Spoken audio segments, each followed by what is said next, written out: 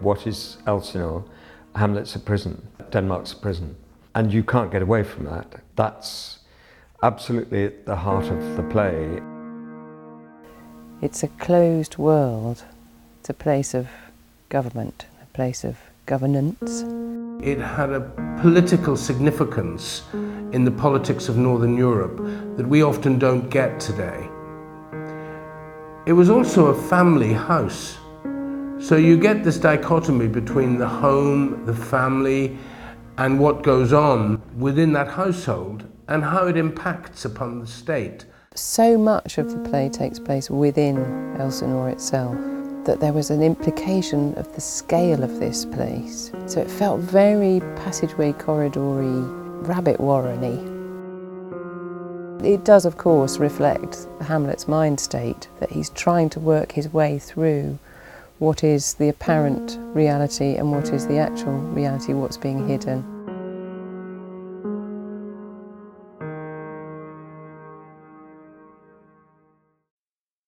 When I was visiting Romania in the worst years of Ceausescu, when it was one of the worst police states among many in Eastern Europe, that seemed to me the perfect analogy for Elsinore.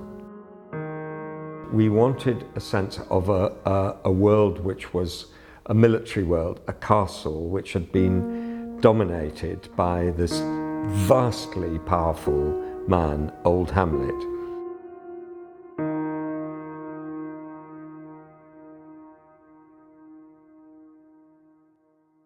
I wanted a figure that had that kind of monumental size to it in order to say, just remember who is in charge.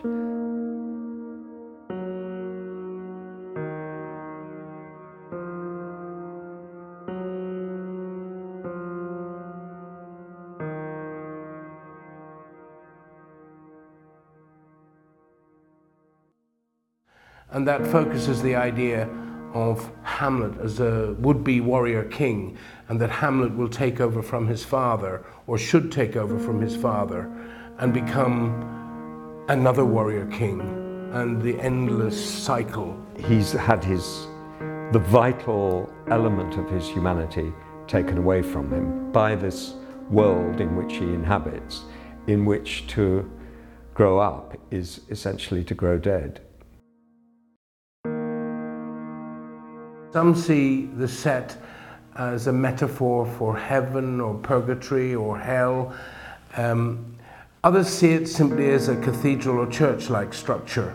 The entire focus of that production was on the religious metaphysics of the play, and it was a very fine performance of Simon Russell Beale in a family drama.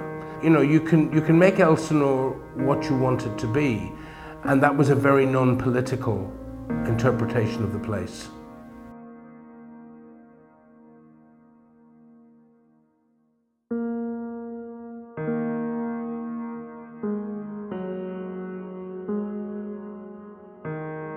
The set shouldn't literally be a prison, but it's up to the production, the mise-en-scène and the design in some way to embody those ideas.